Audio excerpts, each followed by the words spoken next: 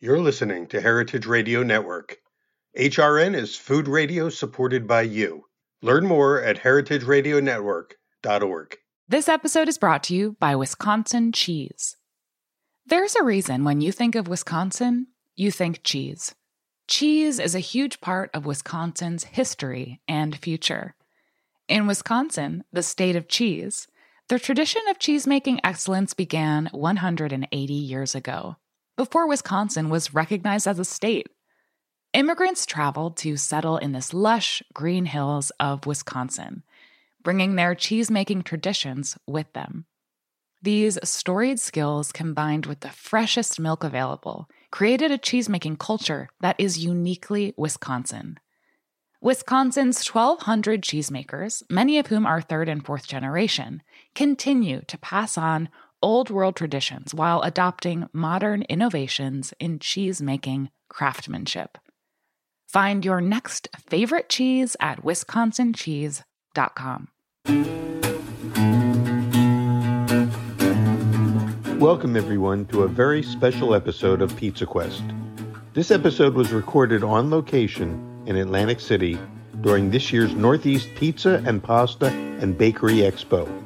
Over the course of 2 days, I got the chance to interview a number of luminaries in the pizza and baking world, deliver educational presentations, and talk to the judges at both the pizza and the bagel competitions.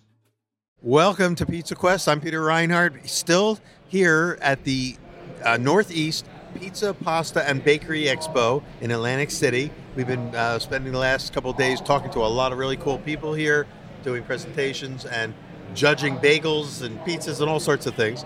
And I'm sitting at the table right now with two, I think, super influential bakers, but then a rising star in the baking community. So I'm going to introduce them. Rachel Wyman of Montclair Bakery. It's a bakery. So it was Montclair Bread Company for 10 years. Montclair, New Jersey. And now it is called Rabble Rise Donuts. Rabble Rise Donuts. Yeah. And that's how I know Rachel from years back as sort of one of the pioneer queens of the artisan donut business. Yeah, Donuts yeah. weren't the only thing you're doing, but it wasn't even your only presentation here at the show. You were doing things on breads and stuff as well. Brioche, community building. So Rachel's really an important, influential baker and kind of I would call a barometer of things to know about that are coming. And then Brian Ford is here, sitting here also, who's again a huge rising star influencer and baker who has moved from Florida, where you were making your name and doing books and baking, and now I've moved to New York and are looking towards opening a bakery where, in the city itself? Yeah, in the city itself. So Brian, thank you so much for, because I didn't even realize you were going to be here at the show. I know. And you're here with Sirhan, last right? minute arrival to support my good friend Sirhan. And Sirhan Ayan is here also, who will be, you've been hovering on the edges of the pizza world and making a big impact, like on Instagram and everywhere else. Sure, You're a social media guy, but I know you're going to open your own place, right?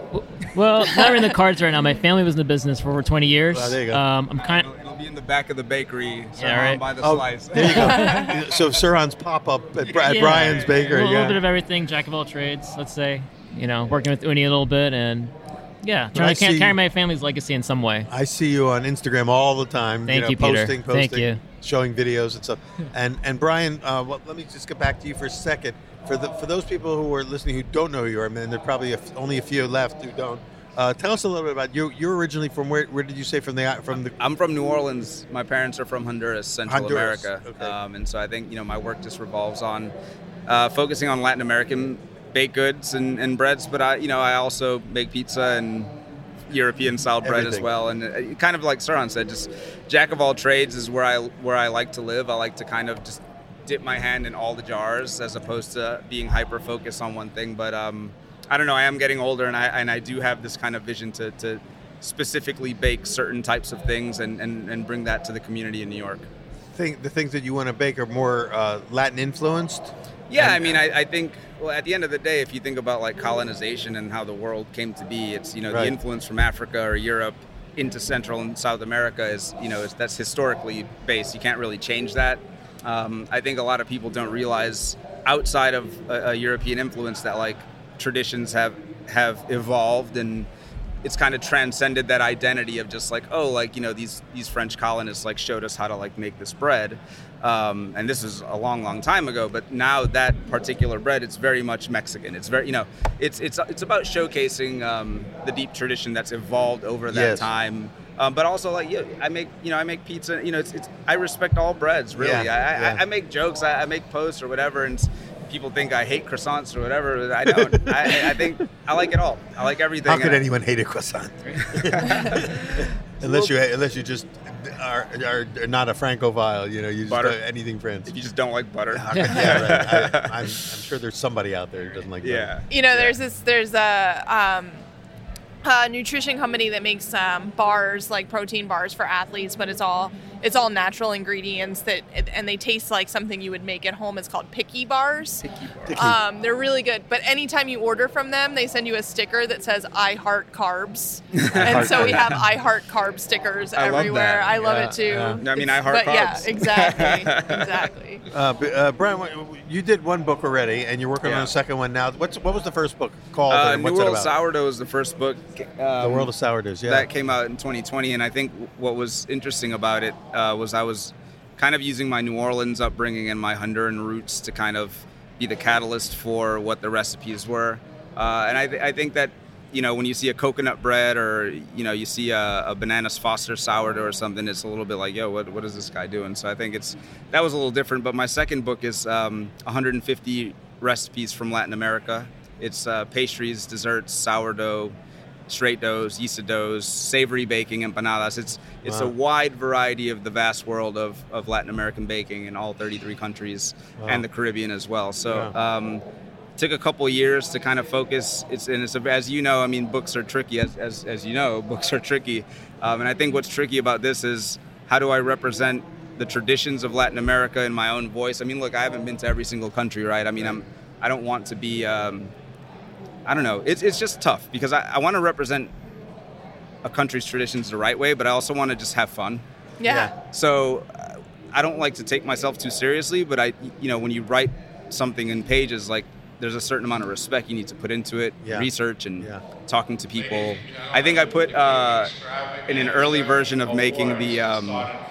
Should I wait for this to? Well, we hear announcements coming in over the. I think they're starting to announce winners in the competition. I made an early version of a golfeado, which is a Venezuelan baked good, and I put walnuts in it, and I got roasted for that. Venezuelans were like, dude, there are no walnuts in golfeados. I mean, I got roasted for it, and I was, it happens, right? You try to recipe test, you try to add a little texture, add a little sprinkle of something, but then it's like, hey, that's not what our culture does, and so you got to find a middle ground to creativity, but representing things the right way. I mean, it's like the pizza guys who always say, what's a pizza, what's not a pizza, right? You do one deviation, and they all go crazy. It's a fine line of, like, how many people do I want to piss off? Right. I once got roasted by a German baker because in one of my books I talked about how the similarities between a panettone and a Stollen, right? And I said so you could actually use one dough to make the other. Right. And oh man, he went after me big time. A Stollen is not a panettone. They're nothing alike. And I said, well, they're a lot alike, but I'm not going to argue with you about it. Exactly. Because it's the connection that people have to those things is non-rational. It's emotional. It's nostalgic. Yeah. I got roasted for not including weights in my book. And I made a conscious decision to do that. And it's funny because, 25 years ago when I was working at Amy's Bread, I was like, I would never, and Amy was working on her second book, and I was helping doing the recipe testing for that, and she was like so adamant about the weights going in, and I was like, I would never not put the weights in. I will never do volume measures in a book. And then I just published a book of all volume measures. Because I realized that my audience, the people on Instagram, the people, in my community who really connected with my recipes were scared at volume measures. And they were never going to buy a scale. And my mom is never going to buy a scale.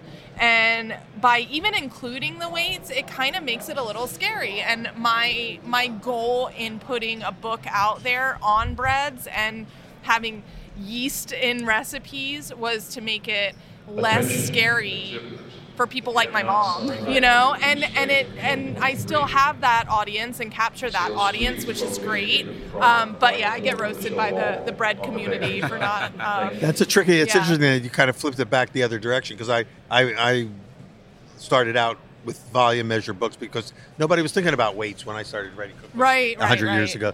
But then it got to be like what Amy was saying is as the bread baking community, the artisan community developed, and we became super conscious about ratios, and you can't do ratios in cups and spoons. You have to have weights. And in fact, then it wasn't enough to just put ounces and pounds. You had to put grams too. Right. So, and it's been a movement towards that, to where I can't think of anybody who do a bread book without doing it all in weights and ratios. I'm the one. So you're kind of like the throwback now. Yeah. And who knows? You may start a trend. Right. Well, and in my book, it's called We'll Run for Donuts. We'll Run for Donuts. Yeah, because my whole community is based around a running club that meets for donuts afterwards. It was I gave a lot of credit to my grandmother for planting the baking seed in me, and a lot of the recipes in the first chapter where I talk about things I grew up with were her recipes that I kind of adapted, and might have taken the margarine out and replaced it with butter. But she had it wasn't just a cup. She had this little aluminum cup container. It probably wasn't even a full cup measure that all of her recipes were based on. That cup. Her tool. That was her tool. I was going to say, I'm thinking if you're using a grandma recipe, then you have to say a handful and a quarter of a scoop of flour, and a glug. And a glug of buttermilk. It's like the old school pizzerias where they take the tomato can, they draw the line on the can, and they're like, this is the amount of water you put in there. That right? Yeah. There's your measurement. Well, what was old is new again. And Brian, I think you came up with the kind of new class of people on social media that are aware of weights and measures and super accepting of that. And I had tried to share recipes in weights and measures. I teach baking classes, and everything's in weights and measures. But when I started throwing up my grandma's recipes on Instagram that are in cups and teaspoons and stuff, it just went crazy, and so many people started connecting with it. And I think, when people got in the kitchen during COVID, who had never been in a kitchen before, and it kind of, they started experimenting with things that they would have never done before. Right. People that would have never dreamed of baking. My friends from corporate America who ordered everything that they ever ate in life from somewhere else, started baking at home. And so I just wanted to make it approachable for them, and they made it, and it's been great. I think it's a great strategy. They're not still strategy. baking, their sourdough's dead. Oh, their sourdoughs are dead. But it's a great strategy. I worked on my book for 2 years. I submitted the manuscript last month, and I was kind of, Sirhan knows this story, I was anxiously waiting comments, from the editor, and the first thing he does, sorry Michael if you're listening to this, I love you though, he's like, hey, I think we need to include cups and spoons. And I was like, got it. Let me go back and redo everything. That includes, I do everything in grams. Uh-huh. My first book's all in grams, but to your point, there's really nothing wrong with it. It's not something I'm used to. I had to go buy measuring cups. But there's a whole world of people out there. How about this? There's a whole country of people out there that are using cups and spoons, and there's nothing wrong with it. If that's what they do, and we can reach them that way, then let's do it. There's a big thing in pizza and baking, all about consistency, right? Getting everything the right measurement, but I think more and more I'm realizing that intuition is a big thing that people want to develop and need to apply to their baking and pizza making. And that's what our grandparents, our grandmothers knew how. They had the intuition. They didn't need the grams. They just knew when it felt right. But that's a hard thing to teach. Right. But there is a nostalgia for that. Yeah. And a way to stay connected to your own family heritages and things like that. Mm-hmm. Well, Sirhan, how did you and Brian get to know each other? Actually, through a mutual friend who's a baker right in Astoria. Brian came to one of my pop-ups that I was doing at my family's pizzeria years ago. A baker named Sarah Hoffman, who runs Phoenix Bakehouse. Oh, yeah. And I think this was maybe 2019. 2019. He came. I pulled up. I was like, yo, who's this Turkish dude with the, you know what I'm saying, with the Detroit pizza, man? I was doing a Detroit-style pizza pop-up out of my family's pizzeria. I was good. Milling the grains fresh. I was doing a Polish, all this, as best Detroits I could put out. Brian came to one of those back then, and we connected. And then years later, was it the following year? Brian moved to Queens. Yeah. And we've been, hanging out ever since, exchanging ideas. I would say I bake bread from a pizza baker's perspective. Brian makes pizza from a bread maker's perspective. So we're, it's a intertwined. It's a happy relationship. The bread and pizza thing, right? And we're able to learn from each other. I learn a lot, like from Sirhan and stuff like that, because it's more of the pizza mind versus like that kind of bread forward mind. But I'm starting to learn. Maybe you are too. It's the same thing, really. It's all semantics, right? Like you call something a pizza, you call croissant, media luna, whatever. Yeah. It's well, that one was.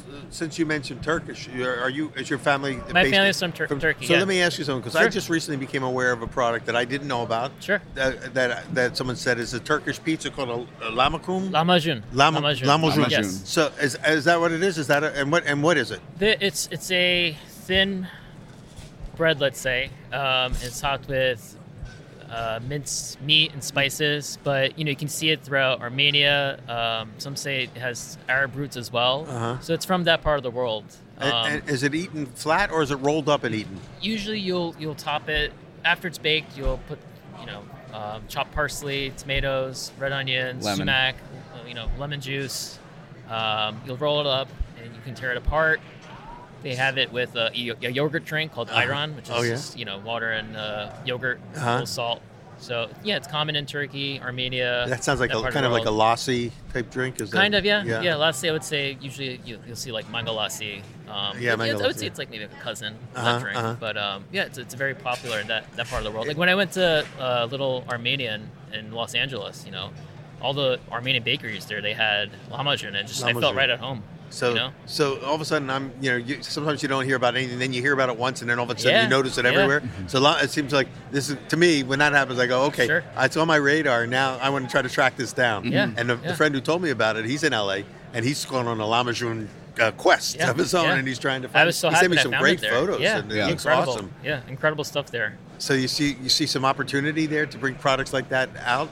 I mean, and in a way, it goes to what you were saying, Brian, about connecting with heritage type, foods. I do want to explore my family's heritage to my baking a lot more. There's stuff from Turkey's a big country, so you have stuff on kind of the western side, which is where my mom is from, and my dad's actually Kurdish, so he's from like the southeast mountains, and it's like borders like Iran, Iraq.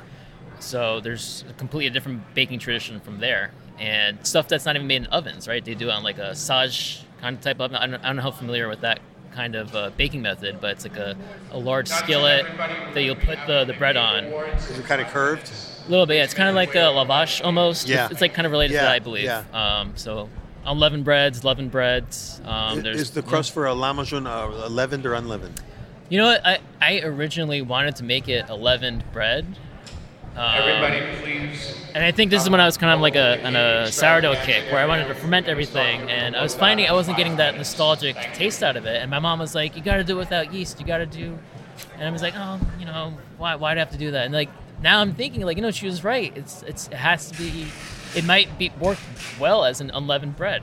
Yeah. I went through a phase of making tortillas with sourdough, just because I was on that like, ma, check this out. Yeah. My mom was like, "Why are you doing this?" Yeah, but and then I was like, "You're right," because like, why am I? It's just it doesn't come out the same.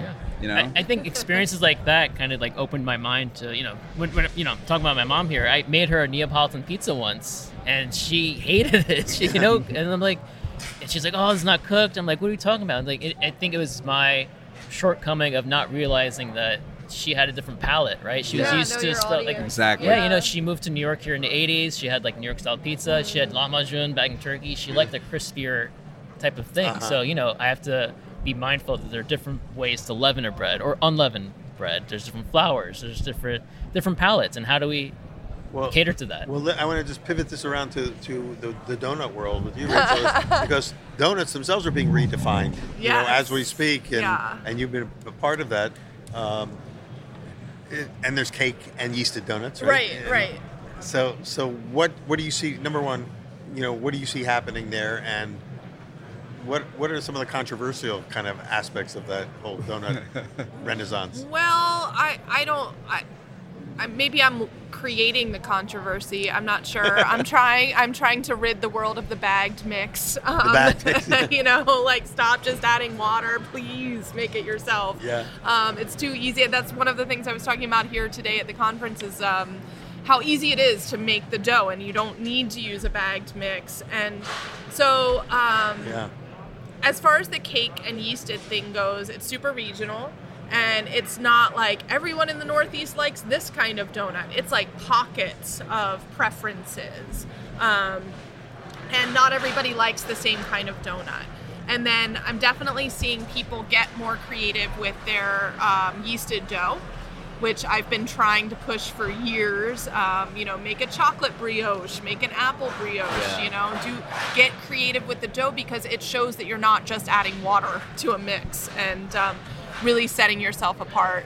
There's a lot of sourdough. Some of those are they still incorporate milk and eggs and all of that. I'm making a sourdough that's just flour, water, salt, little bit of palm sugar to it, so it's a vegan sourdough. But it's a sourdough donut. Oh yeah, sour donut. Sour donut. Yeah. And it's a fried donut. It's fried. Is frying, I mean, you have baked donuts as well as fried donut, but is frying, it's kind of like with bagels. You have boiled bagels and then you have steamed bagels. And a lot of people say if it's not boiled, then it's not really a bagel.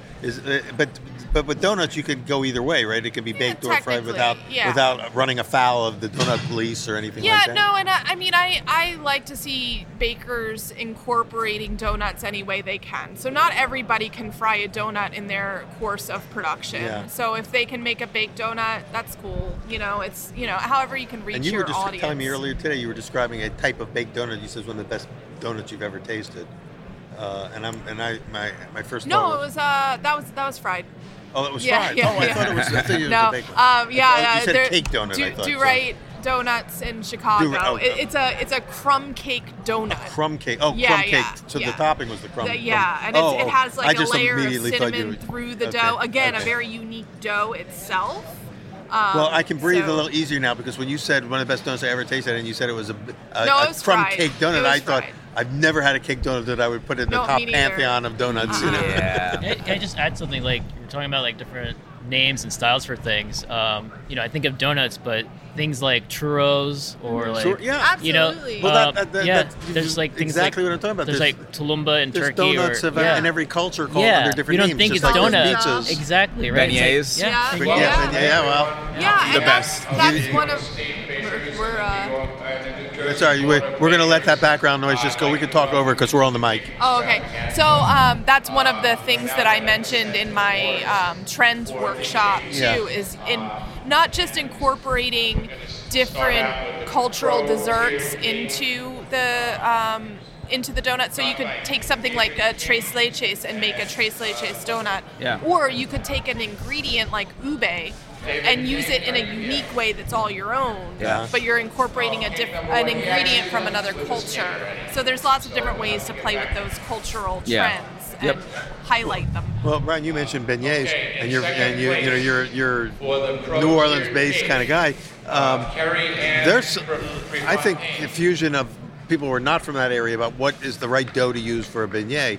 I've seen beignets that were made with brioche. I've seen beignets made with different. But isn't a beignet more of a pâte à choux type dough, or what? No, what is the right dough for a beignet? It's a leavened dough. I don't know. I make mine with milk, evaporated milk, sourdough, fresh yeast.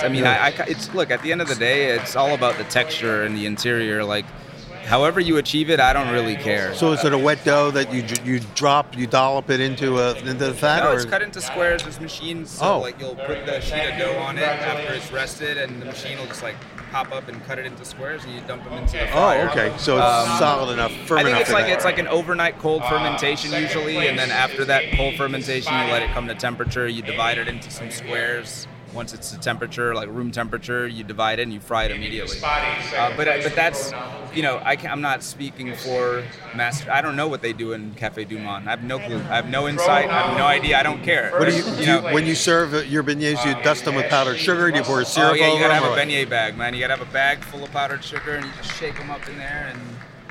And then do you have to have it with chicory coffee? I mean, it's a... I mean, look, I'm not going to, like, when you go to Café Du Monde and you have the chicory coffee and the beignets, like, that's a nostalgic moment. Yeah. It's a classic moment. It's a traditional moment. But you could have it with any kind of coffee. They kind of define the concept, but even though it's their own unique take on it. I mean, you got to have the powdered sugar, I would say. I mean, it would be kind of strange to just eat beignet dough uncovered.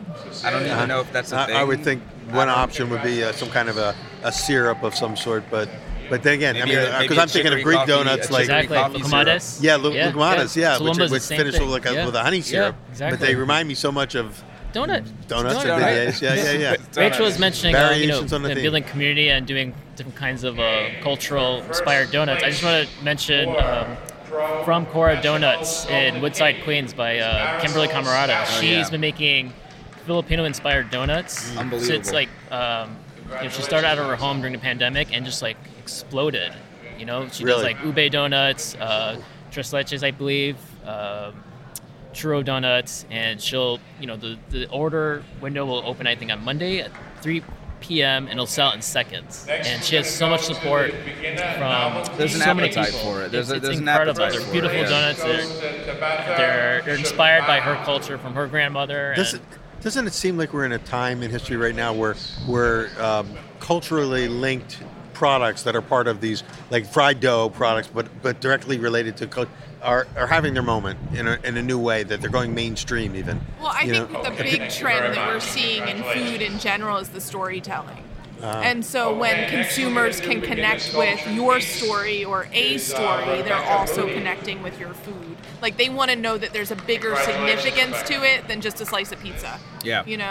And so that's like across all mediums of food. So that may be the connecting thread to all this. Yeah, because I've never seen so much. I have a thing called Pizza Quest, right, which is an easy concept to say, everyone wants to look for a perfect pizza. But now you got people having these very specific quests, like I was saying, the La Mochin quest, or it could be anything as generic as a taco, but more specific. The Momo quest or whatever. And these ethnic foods or culturally connected foods seem to be where the juice is right now. I mean, like, pizza was kind of my gateway drug into like the pizza world and baking and the old kinds of pizza styles. But like now I do want to explore my heritage and Turkish, Kurdish, Middle Eastern inspired breads. So, well, if there was ever a time to do it, it would be now. I think so. Yeah. I'm trying to learn it. Trying to, we're talking about measurements before. I try to look for exact measurements, right? Like 100 grams, whatever. They're all cups, and it varies from country to country, right? What's a cup here might be somewhere else. It's like, use a Turkish teacup, amount the water. I'm like, what does that even mean? Like, how many grams is that? Well, and not only that, but after you start doing it for years and making the same recipe day in and day out for years and years, you'll notice your flour has inconsistencies, your sugar has inconsistencies. So your recipe's always evolving and changing, and it can't be an exact. Because the second you're like married to an exact, something changes, you have to be able to change that too. So, that's where the little bit of this, little bit of that actually helps, and the intuition. Yeah. Well, I'm excited to hear, number one, that that you're, what is it called now? Rabble Rise. Mm-hmm. Rabble Rise. What's different? Why the name change, and what does that change signify? So I opened as Montclair Bread Company 10 years ago, or 11 years ago. Pretty vanilla, right? Yeah. Because, I really lacked the confidence to go out, with something crazy and new, And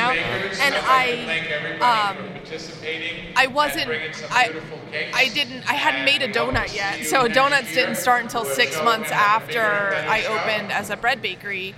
And then they quickly became. Sorry, these announcements. It's hard to talk with all this sound going on. So then donuts quickly became 90% of the business. Wow. And have held strong as 90% of the business. And I felt that continuing as Montclair Bread Company was really doing me a disservice, and I was being overlooked for the thing that I do best, which are donuts. And I also opened a second location in the Hudson Valley, and I wanted them both to be the same. And to do that, I had to remove the location from the name. Right.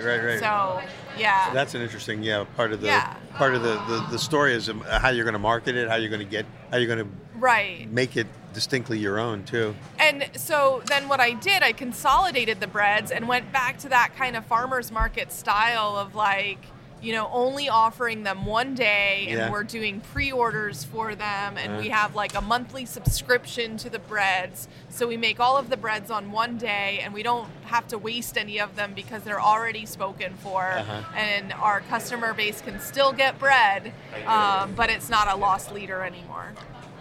Well, and Brian, do you have a name yet for your bakery, a working title?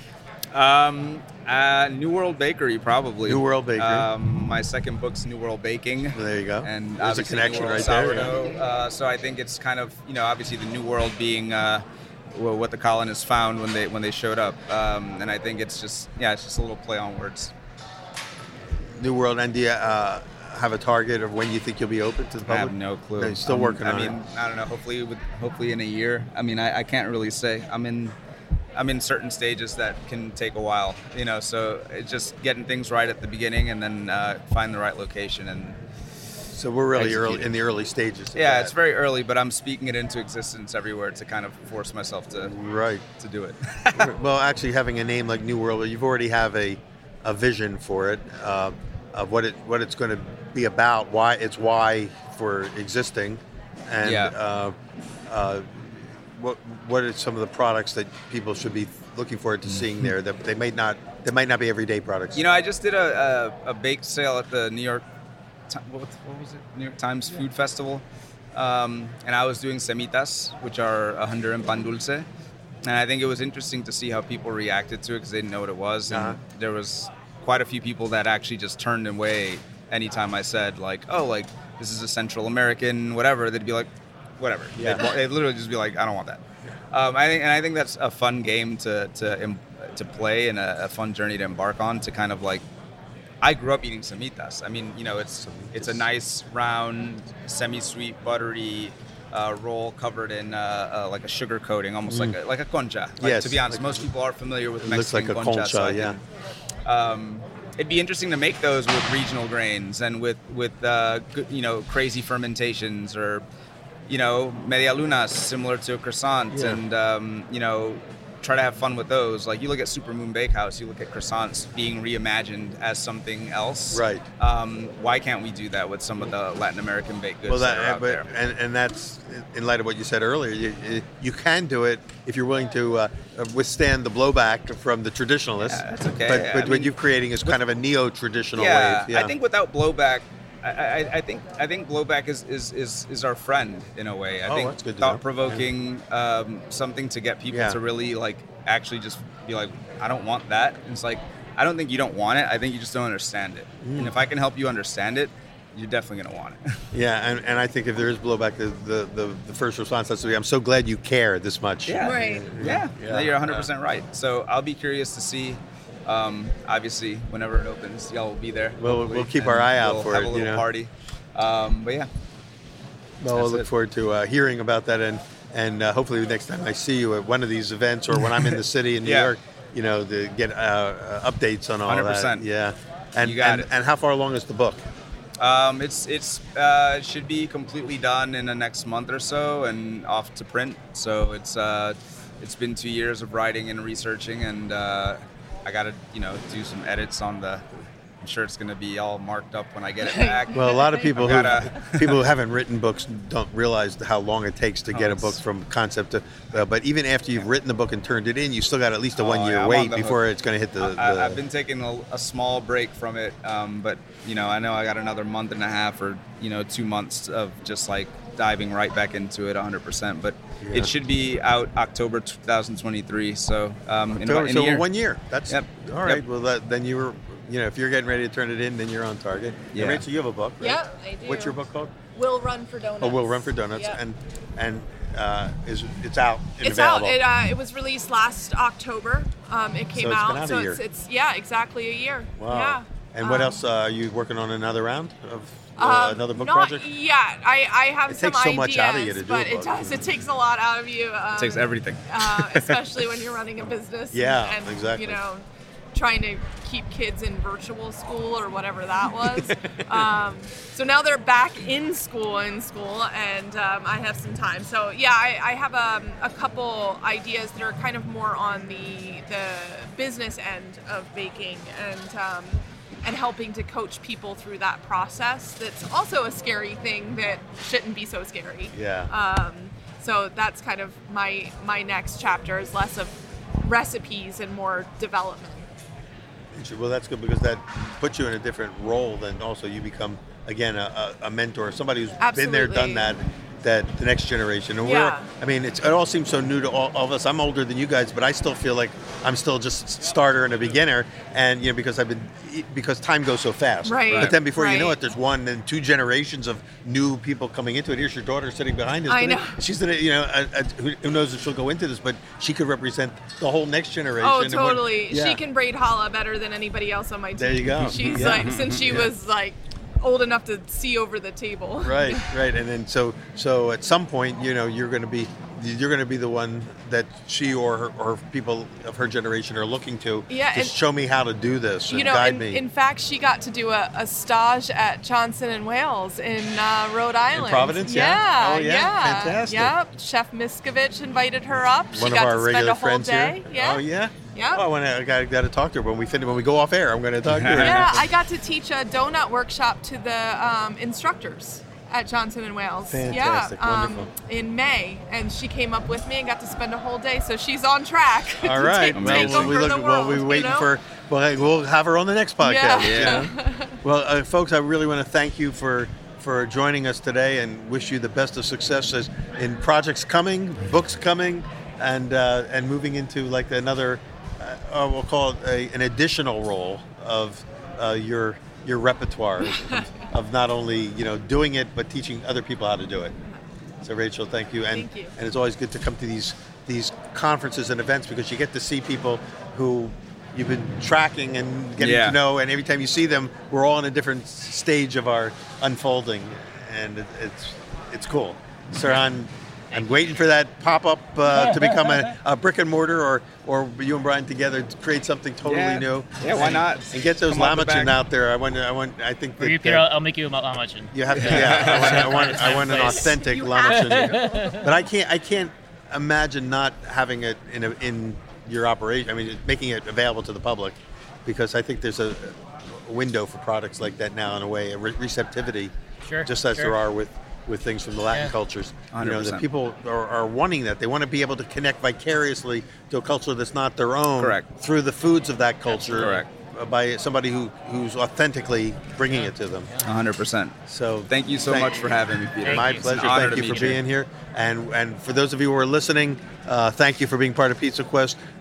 We'll be back next week with another episode, probably recorded right here an hour ago or whatever. We're going to just keep getting as many episodes in as possible. But then after we run out of episodes filmed or recorded here, we'll be just doing more virtual Zoom interviews and going back to some of our video interviews that also then reappear as audio podcasts. I love those, by the way. I loved watching those during COVID, especially like Sarah Minnick and like all my favorite pizza makers. It was a lot of fun to watch those. Thanks. It was like, again, like a lot of us, something was born out of an unexpected situation, COVID and the lockdown, that we came up with these Zoom shows that then turned into the book Pizza Quest, that then has brought us back here to keep the circle going. Right.